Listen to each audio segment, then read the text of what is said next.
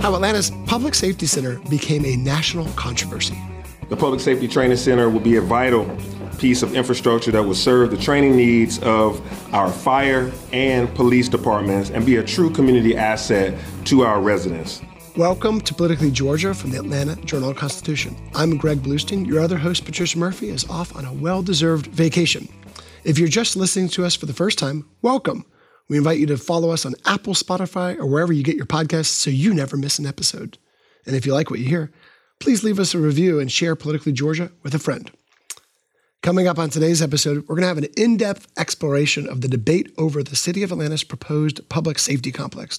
We're joined today by Tyler Estep, the lead reporter covering the Public Safety Center, and also the author of the AM Daily newsletter. Tyler, thanks for joining us. Absolutely. Happy to be here. Tyler, welcome to the club of waking up very, very early for newsletters. Have you kind of adapted yet?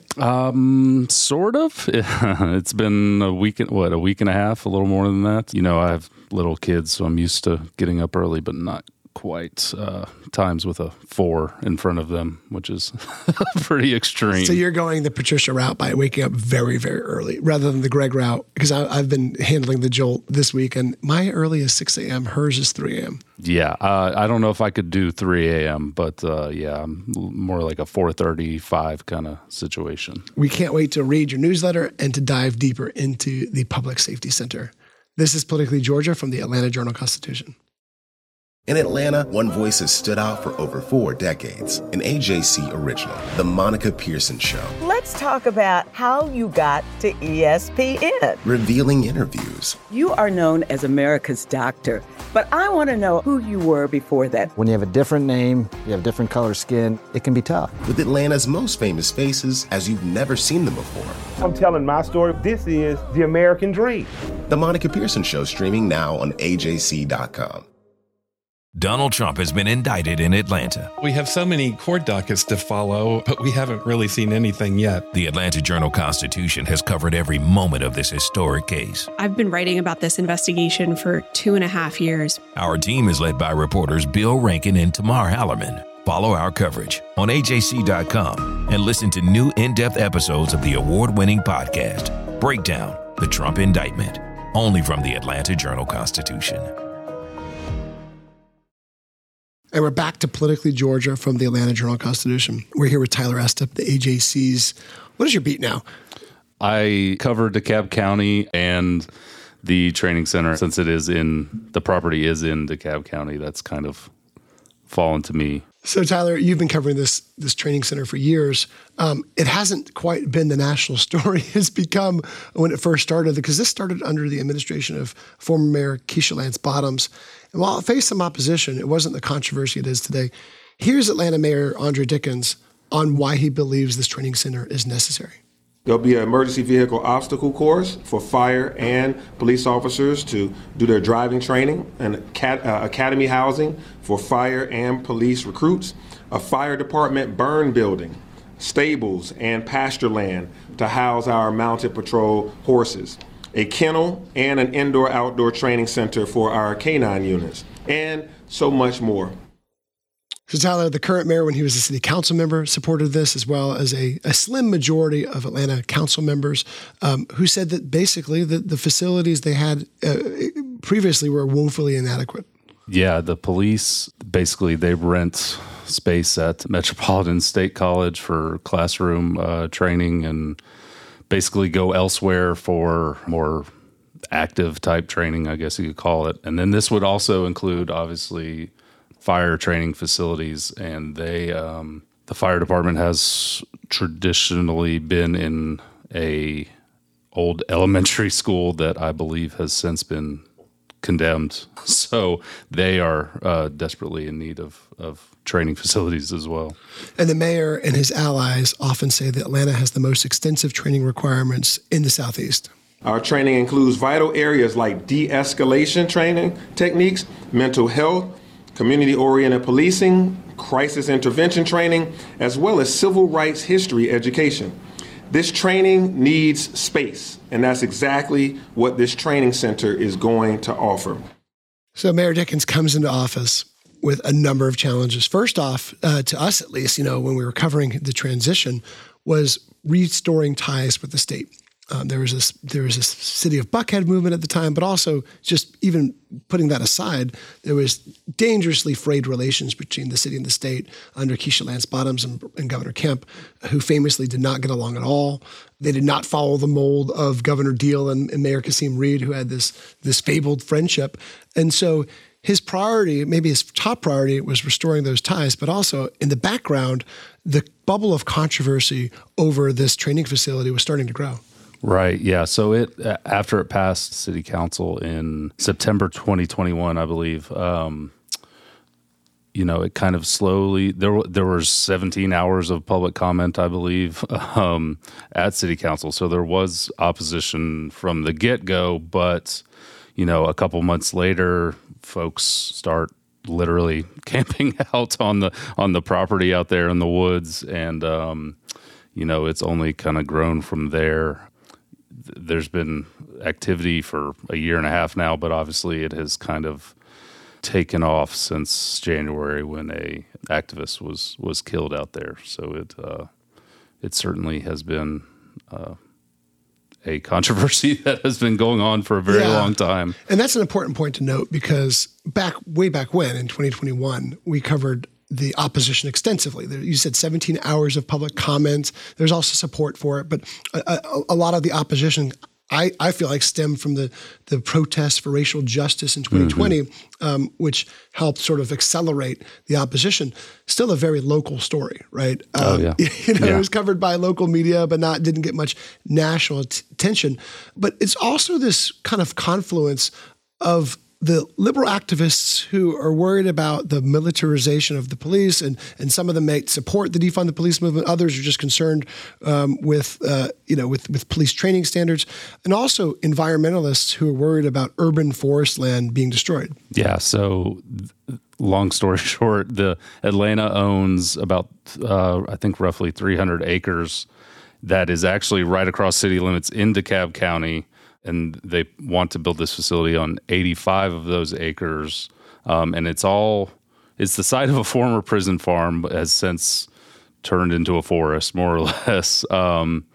So that, I think the environmentalism combined with the anti-police or Black Lives, whatever you want to call it, the social justice movement, it's the perfect confluence of a situation for left-wing type activists. And I think you mentioned police training standards and stuff. I think what has driven a lot of it is the inclusion of a quote unquote mock village in this facility that would basically train police to respond to situations. There's literally like a mock, I think, a bank or an apartment building or something, and that has really fueled kind of the opposition's sort of fears about militarization and that kind of thing. So that's been their response to folks that say, well, don't you want better trained officers? And so soon groups of demonstrators, of protesters started moving in to that area. You've been down there a number of times. Can you walk us through what it kind of looks like or looked like? Yeah. So it's pretty wild. So the forest itself is a forest, but it's not old growth by any means. It's kind of grown up since it was a prison farm 30, 40, 50 years ago. It's also been a dumping ground for, tires and all kinds of stuff over the years. And so at the height sort of the activists being down there was, tents everywhere. They have what they called the living room, which is kind of their main, or was, I'm not sure that it's still functioning as it was, but the main hangout down there, just tents everywhere, and big water jugs and graffiti on trails and stuff like that. So tell us about who these protesters are, because you wrote a story a few months ago, you and Chris Joyner did, about how this has also become sort of a rallying cry for the far left. Right. Yeah. So it kind of goes back to what we were talking about earlier with the kind of confluence of issues. I mean, you have literal, anarchists out there. You have anti-police protesters. You have environmentalists. You have pretty much the full range of left-wing activism of any kind is folks out there. Our AJC colleague, Bill Torpy, a columnist, here's how he put it in a lead of a column just a few days ago. The latest roundup at the site of the proposed Atlanta Police Training Center continues a trend. Young, out-of-state white folks are getting arrested for allegedly committing mayhem in defense of people of color. Tyler, that has been something of a trend where a lot of the folks who have been arrested, who have been charged with various crimes, don't come from the city of Atlanta or even the state of Georgia. Yeah, don't get me wrong, there obviously has been local support and continues to be, and, sort of more mainstream groups are kind of offering their support every day. But sort of I don't know what you want to call it, sort of the more extreme folks, the folks that are actually living in the woods day to day, tend to be from out of state. They tend to be sort of I'm hesitant to use this phrase, but professional activist type folks that have been at some of them were in, at the Dakota Pipeline or, other large activist movements. So yeah, it's definitely there is local support, but sort of the more extreme folks that are, like I said, living in the woods do tend to be from out of state. And since this is the Politically Georgia podcast, let's also talk about the political divide, because it's really interesting to me. Governor Kemp, Attorney General Chris Carr, Republican leadership is all, of course, supportive of this public safety training center. But so are mainstream Democrats. I mean, we didn't hear Stacey Abrams say a negative word about it, really. The top Democrats have condemned violence, which we'll talk about in a second. But now we're starting to see at least there's certainly been some local opposition. There's some clergy members who live in the city of Atlanta who are very against it. Of course, some neighbors who are against it. They're worried about the noises it would make, the traffic it would bring, some of the not in my backyard situations. But now New Georgia Project, which got its start about a decade ago by Stacey Abrams, actually, as a voter registration and voter mobilization group, has now kind of morphed into a different sort of group that now fights for more aggressive student debt relief and other issues. But this is one of the issues that they're now amplifying. So we're not necessarily hearing rank and file Democrats and the state's top Democratic figures come out and oppose this training center, in part because Atlanta Mayor Andre Dickens is one of the state's most prominent Democrats. Mm-hmm. He supports it. But we are starting to see some left-leaning organizations based in Georgia who are taking up the cause. Yeah, just since December or January. I mean, you mentioned the New Georgia Project, which is actually very new for their outward expression of support.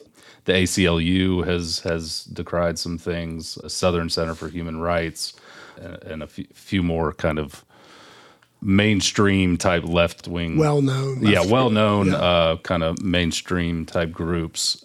And I think a lot of that has stemmed from, number one, the shooting death of Manuel Tehran, the activist that was killed after allegedly shooting first at state troopers in January at the site, and then also what they view as blanket domestic terrorism charges that have been filed against, I think, 41 people since December. And I think that has kind of opened the door for more well-known sort of groups to weigh in on a legal basis. And let's talk about that shooting death of the activist who's also known as, let me make sure I get his name right, Tortuguita? Yeah, I believe so. And the ensuing protests that have boiled over, because that, A, got a lot more national attention, mm-hmm. and B, sparked new movements, new efforts, new protests in the city of Atlanta and beyond. We've seen protests in California. We've seen, sort of sympathetic protests in New York as well and elsewhere. Where does that investigation stand? As far as I'm aware, the GBI is still conducting its investigation into the shooting. There, as a lot of us know, the GBI generally conducts investigations into officer-involved shootings in the state. They had suggested it could only be, I think they said 60 to 90 days, about a month ago maybe. I'm ballparking it, but and they would, once they complete their initial investigation, they would turn that over to an independent prosecutor, which will be from the the Prosecuting Attorney's Council of Georgia, because generally it would go to DeKalb County's DA. She has recused herself from dealing with that. And she recused herself. Why? Because the training center site is in DeKalb, a lot of the protesters are being prosecuted in part by the DeKalb County DA's office, as well as the Attorney General's office, who is kind of, I believe, will end up being the lead prosecutor on the case. But that's why Sherry Boston stepped down. And let's talk about where things stand right now, because we're taping this a few days after another wave of protests that turned caustic, I guess is a decent way to put it. Tell us about what happened over the weekend. Yeah, so it was Sunday night. The activists, the Defend the Forest folks, had called for a week of action. For weeks, they had promoted this to folks around the country on social media, where calling on folks to come to Atlanta, to come to the forest, and protest against the training center. So Saturday night, they actually held a music festival and other activities in the forest, kind of adjacent to the actual training center site. There's a lot of forest over there. But Sunday, I guess there was another music festival type situation going on, but about 24 of the activists, according to police, broke off from that group, changed into a bunch of black clothes, and went over to the actual training center site and started throwing Molotov cocktails, fireworks, damaging equipment, that kind of stuff. And police moved in. And you talk about dueling narratives, and that is a big part of covering this, is there's two completely disparate narratives out there. We all saw the video. There was a number of TV crews that had video of these black-clad protesters throwing explosives into these vehicles, right? Into these government and law enforcement, I guess, vehicles parked in this forest land. But at the same time, here's the press release that we got from the what they call the Stop Cop City Atlanta group. And this is the lead. Last night, multiple police agencies dressed in militarized gear and armed with lethal weapons raided a local family-friendly music festival in a public park within the Weelaunee Forest. They used excessive force to arrest dozens of concert goers and threatened to shoot people in the park. So that in a nutshell shows you, on one hand, we see video of, a small group. I'm sure it was not close to the entire group that was there. I wasn't down there, but it seemed like just a handful of folks who had broken off did this. But on the other hand, the narrative that this group is pushing is that it was this peaceful event. Nothing was going on. There was just family friendly. It was families who were just trying to enjoy the forest, and these cops kind of burst out of nowhere. It's an adventure to try to cover it from a journalistic standpoint. It's a challenge, right? Yeah, it's a huge challenge. And to be fair, previous arrests, even on domestic terrorism charges, those folks have not necessarily specifically been accused of the more violent actions that other members of the movement have allegedly perpetrated. I know that's a lot of words, but a lot of the folks that have been charged with domestic terrorism, they could have been sitting in a treehouse. I'm thinking of one specific word. They're sitting in a treehouse, refused to come down from the treehouse. That's clearly trespassing or whatever you want to call it. But some of the activist issues is that person was charged with domestic terrorism, just like someone accused of setting a police car on fire or something like that. So they're facing similar charges, and those charges, they carry up to 35 years in prison. So I think that's been kind of a rallying, in an odd way, a rallying cry for activists. I don't know that it is necessarily, I'm sure it's deterred some folks, but there were hundreds of people in the woods last weekend. So, and here's what Atlanta Police Chief Darren Shearbaum said after that latest round of protests. Actions such as this will not be tolerated. When you attack law enforcement officers, when you damage equipment, you are breaking the law. And this was a very violent attack that occurred this evening, very violent attack. This wasn't about a public safety training center. This was about anarchy, and this was about the attempt to destabilize. Okay, so Tyler, where do things stand now? Because what are we looking at over the next few weeks, months?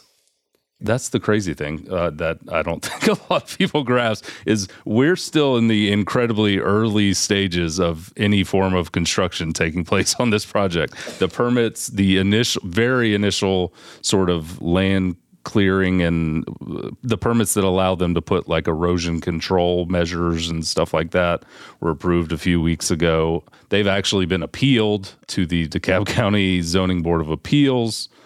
I won't pretend to know what the DeKalb County Zoning Board of Appeals will think about that.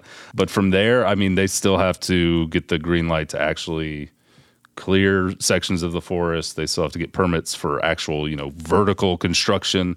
I mean, it's already been going on for a year and a half, and even best case scenario, you're looking at another year or two before the thing would be built. This is not going away anytime soon. Well, Tyler, thank you so much for joining us. We will continue to read all of your coverage, not just on this Public Safety Center, but also your new AM newsletter. How can folks sign up for it? Yes, we now have a super fancy, easy way to find it. It is just ajc.com/AMATL. That's a lot of letters, but it's ajc.com/AMATL.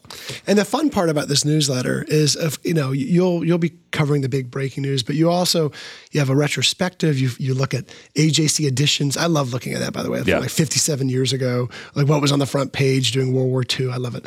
And also, you'll break out features. It's not all hard news. Yeah, we're going to bring you the important stuff of the day, but also try to have a little fun, get your day off on the right foot. Maybe not necessarily with gloom and doom every day. So, check it out, and I think you'll enjoy it.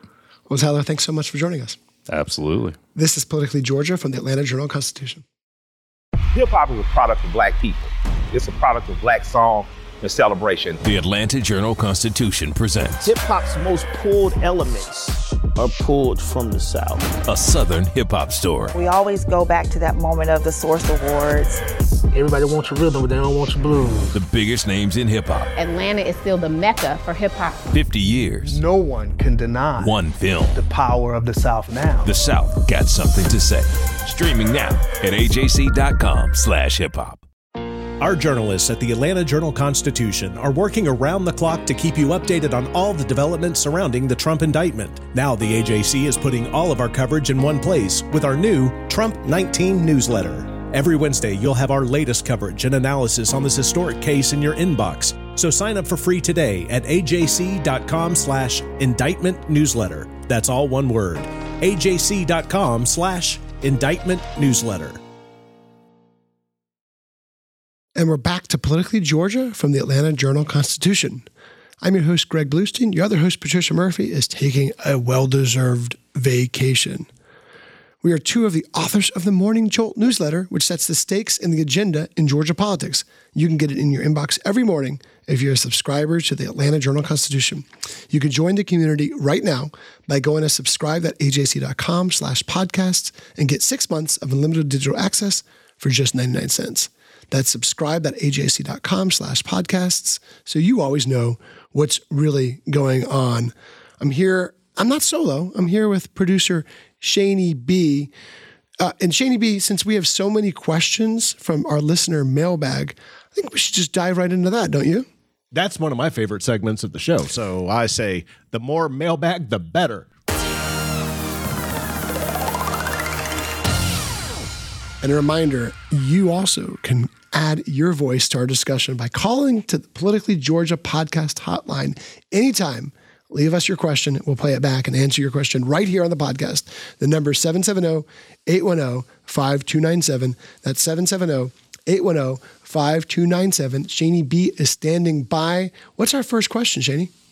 So our first question is based on a special edition that we did this week where we covered Crossover Day, and you and Patricia took listeners inside the hallways and inside the chambers of the state capitol. It was a really cool day. It was fun because we got to bring you around the Capitol, and it was neat as folks were coming up to us, telling us about how they like to listen to the podcast. We were introducing the unsung hero of the podcast, Shani B.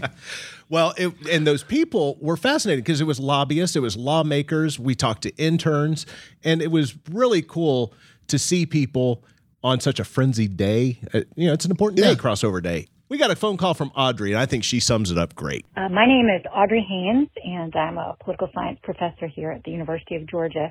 And I just wanted to give a shout out to Patricia and Greg The crossover day coverage was great. Not only were the questions and interviews wonderful, but I have to say, I think that music was wonderful. It was just nice to hear you guys talking about a day that's very important for all Georgia voters and citizens. So I just wanted to call and give them an A+. Thanks. An A+. An A+ for Professor Haynes. You're making us blush, Professor, and we'll return the favor. Her class at UGA, I think, is a must attend for any aspiring political journalist, political operative, political candidate. It is a joy to go and talk to students there. I've done it a number of times. So has Patricia. And frankly, so have a number of our top state politicians. I'll never forget the fact that one of the late Speaker David Ralston's last public appearances was before Professor Haynes's class at UGA just a few months ago. It is a wonderful class, and the students who she helps develop are going to be the rising stars in Georgia politics in a few years from now. So it's great to hear from her. Shani B, what else we got? Now we got some questions about the 2024 election. Ooh. Here we go. So we're going to start off with Carlton. Hi, sorry to make Shani B and his interns work on a Saturday, but just wanted to give everybody a call. My question was in relation to last November's election, fast forwarding to the November 2024 election. We saw how Governor Kemp was able to perform well in the inner and outer suburbs of Atlanta where Herschel Walker struggled. As we look forward to the 2024 election, do you think that Ron DeSantis or another Republican would be able to break through with those voters where we have seen that Donald Trump obviously struggled with them last time and those affiliated with him struggled in the November 22 election? Thank you, guys. Go Dogs, go Braves. Go Dogs, go Braves, go Carlton. Great question.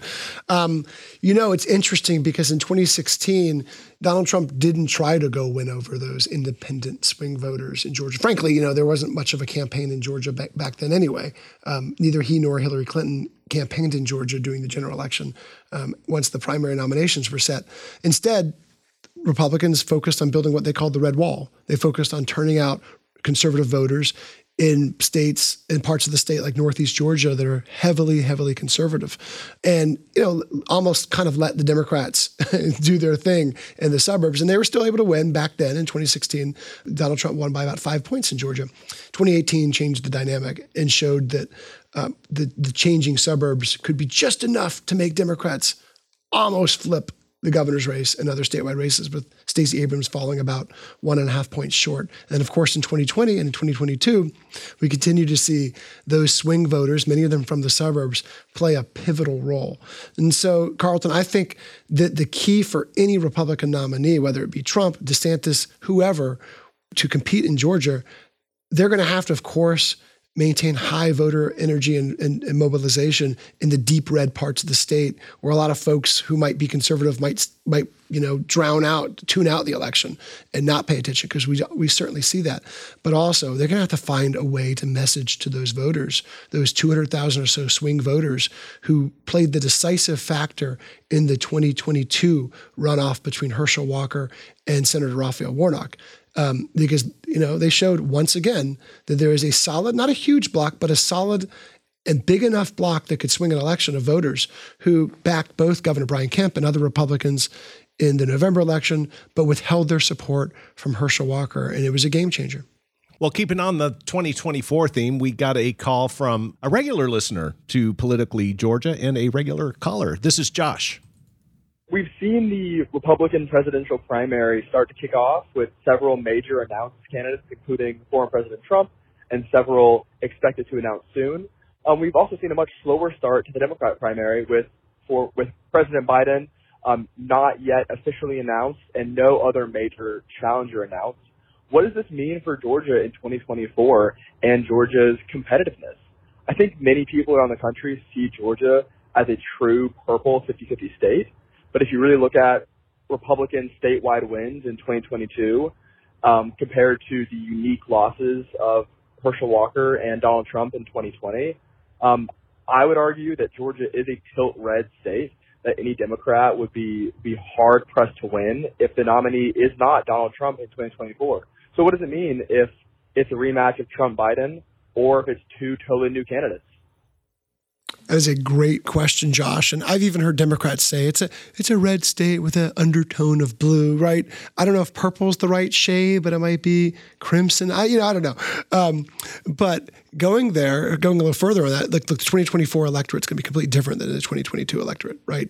This was the most expensive midterm election in Georgia history, with Stacey Abrams raising more than $100 million, and of course Senator Warnock and Herschel Walker and Brian Kemp raising hundreds of millions combined.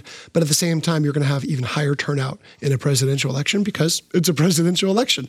And so we're not sure what the electorate will look like.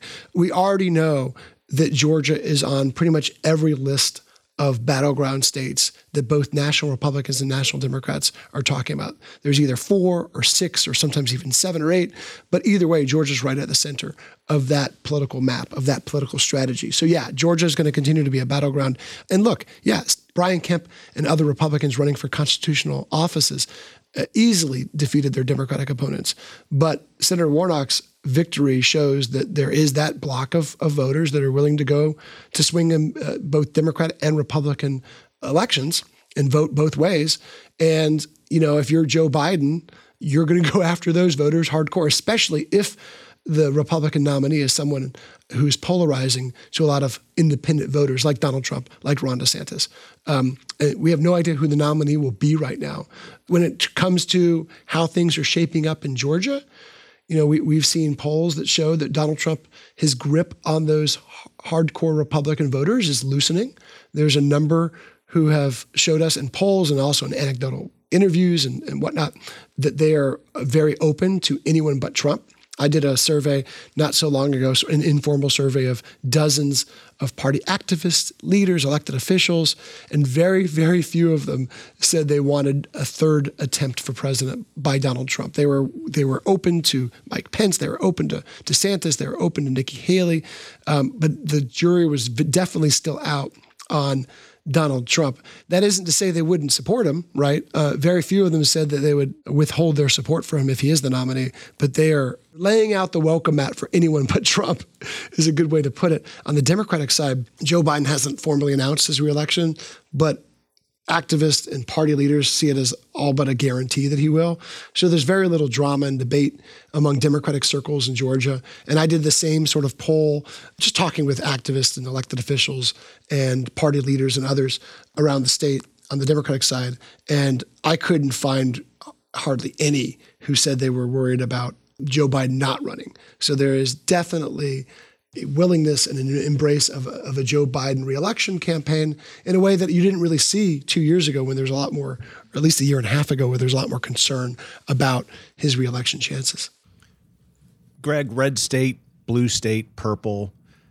How about grandeur plum? Okay, I see that. I was wondering what you were looking at because I'm looking at your computer screen from our studio. How about forward fuchsia? I'm looking at the Sherwin-Williams color wheel. Oh, I was wondering what you were looking at. Trying to figure out what color is Georgia these days. Should we say forward fuchsia? I like that. I like forward fuchsia. They should paint my living room forward fuchsia. I think I also have the title of your next book, so you're welcome in advance. Forward fuchsia. Okay, I've got to get ready with my acknowledgments then.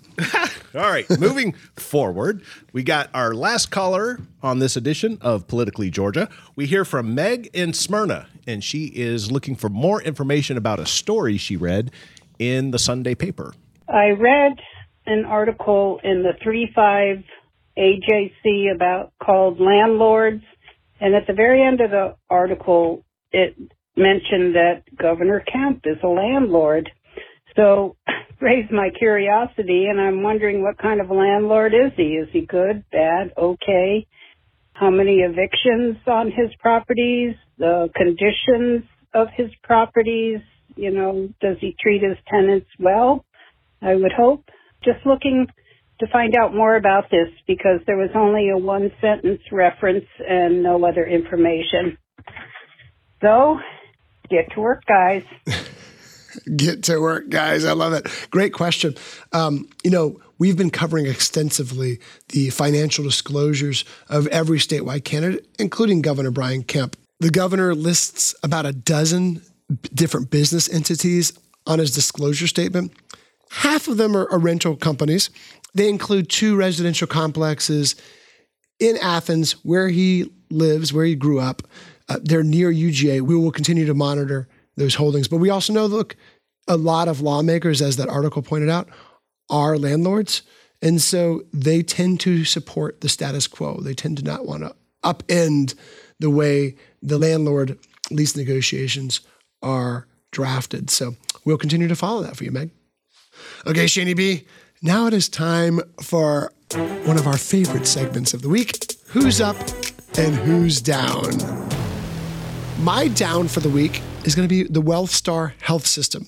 Because after closing 2 hospitals in Metro Atlanta, the health system now has an uphill battle in regaining the trust of many elected officials in Georgia. Remember, they closed the Atlanta Medical Center, the sprawling hospital near downtown Atlanta, right before the election, as they faced rising costs from a largely uninsured, uncompensated care.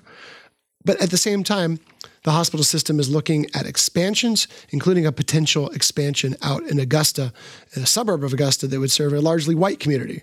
Democrats are now calling for an inquiry on whether WellStar Health System should keep its tax-exempt status, saying the hospital system is trying to open new facilities in more prosperous, majority white counties while leaving black communities in the lurch.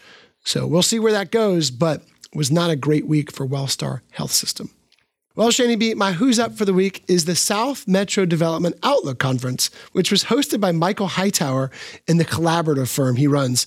It was great to go moderate a panel there with Phil Kent and Theron Johnson. It was amazing to meet so many elected officials, community leaders, and executives who are dedicated to bringing new development to South Metro Atlanta and tackling persistent challenges that those communities face. I really had a blast at that forum. I get to go speak at a lot of cool different forums and events all over the state. This one was special. Well, that is about all the time we have for today's show. Thanks so much for listening to the Politically Georgia podcast. You can count on new episodes to come out every Wednesday, every Friday, or whenever news breaks. We'll see you next time on Politically Georgia from the Atlanta Journal-Constitution. I'm Ernie Suggs, race and culture reporter for the Atlanta Journal-Constitution. And I'm Nedra Ravone, lifestyle columnist. Atlanta has been known as the Black Mecca for so many years, but that means something different to everybody. It means everything to me. I've been living here for 24 years, and I am still amazed at how rich the city's Black culture continues to grow. Every day I wake up, I learn something new. Well, you all can learn something new by subscribing to the Atlanta Journal-Constitution's new newsletter called Unapologetically ATL. It's all about the people, the events, and the entertainment happening in Metro Atlanta that Black people might want to know about. Like historically Black colleges and universities, Atlanta's thriving art scene, and the city's growing neighborhoods. Wherever you live, we want to hear from you. We want to hear what issues are important to you. So subscribe today at www.ajc.com/unapologeticallyATL. Only from the Atlanta Journal-Constitution.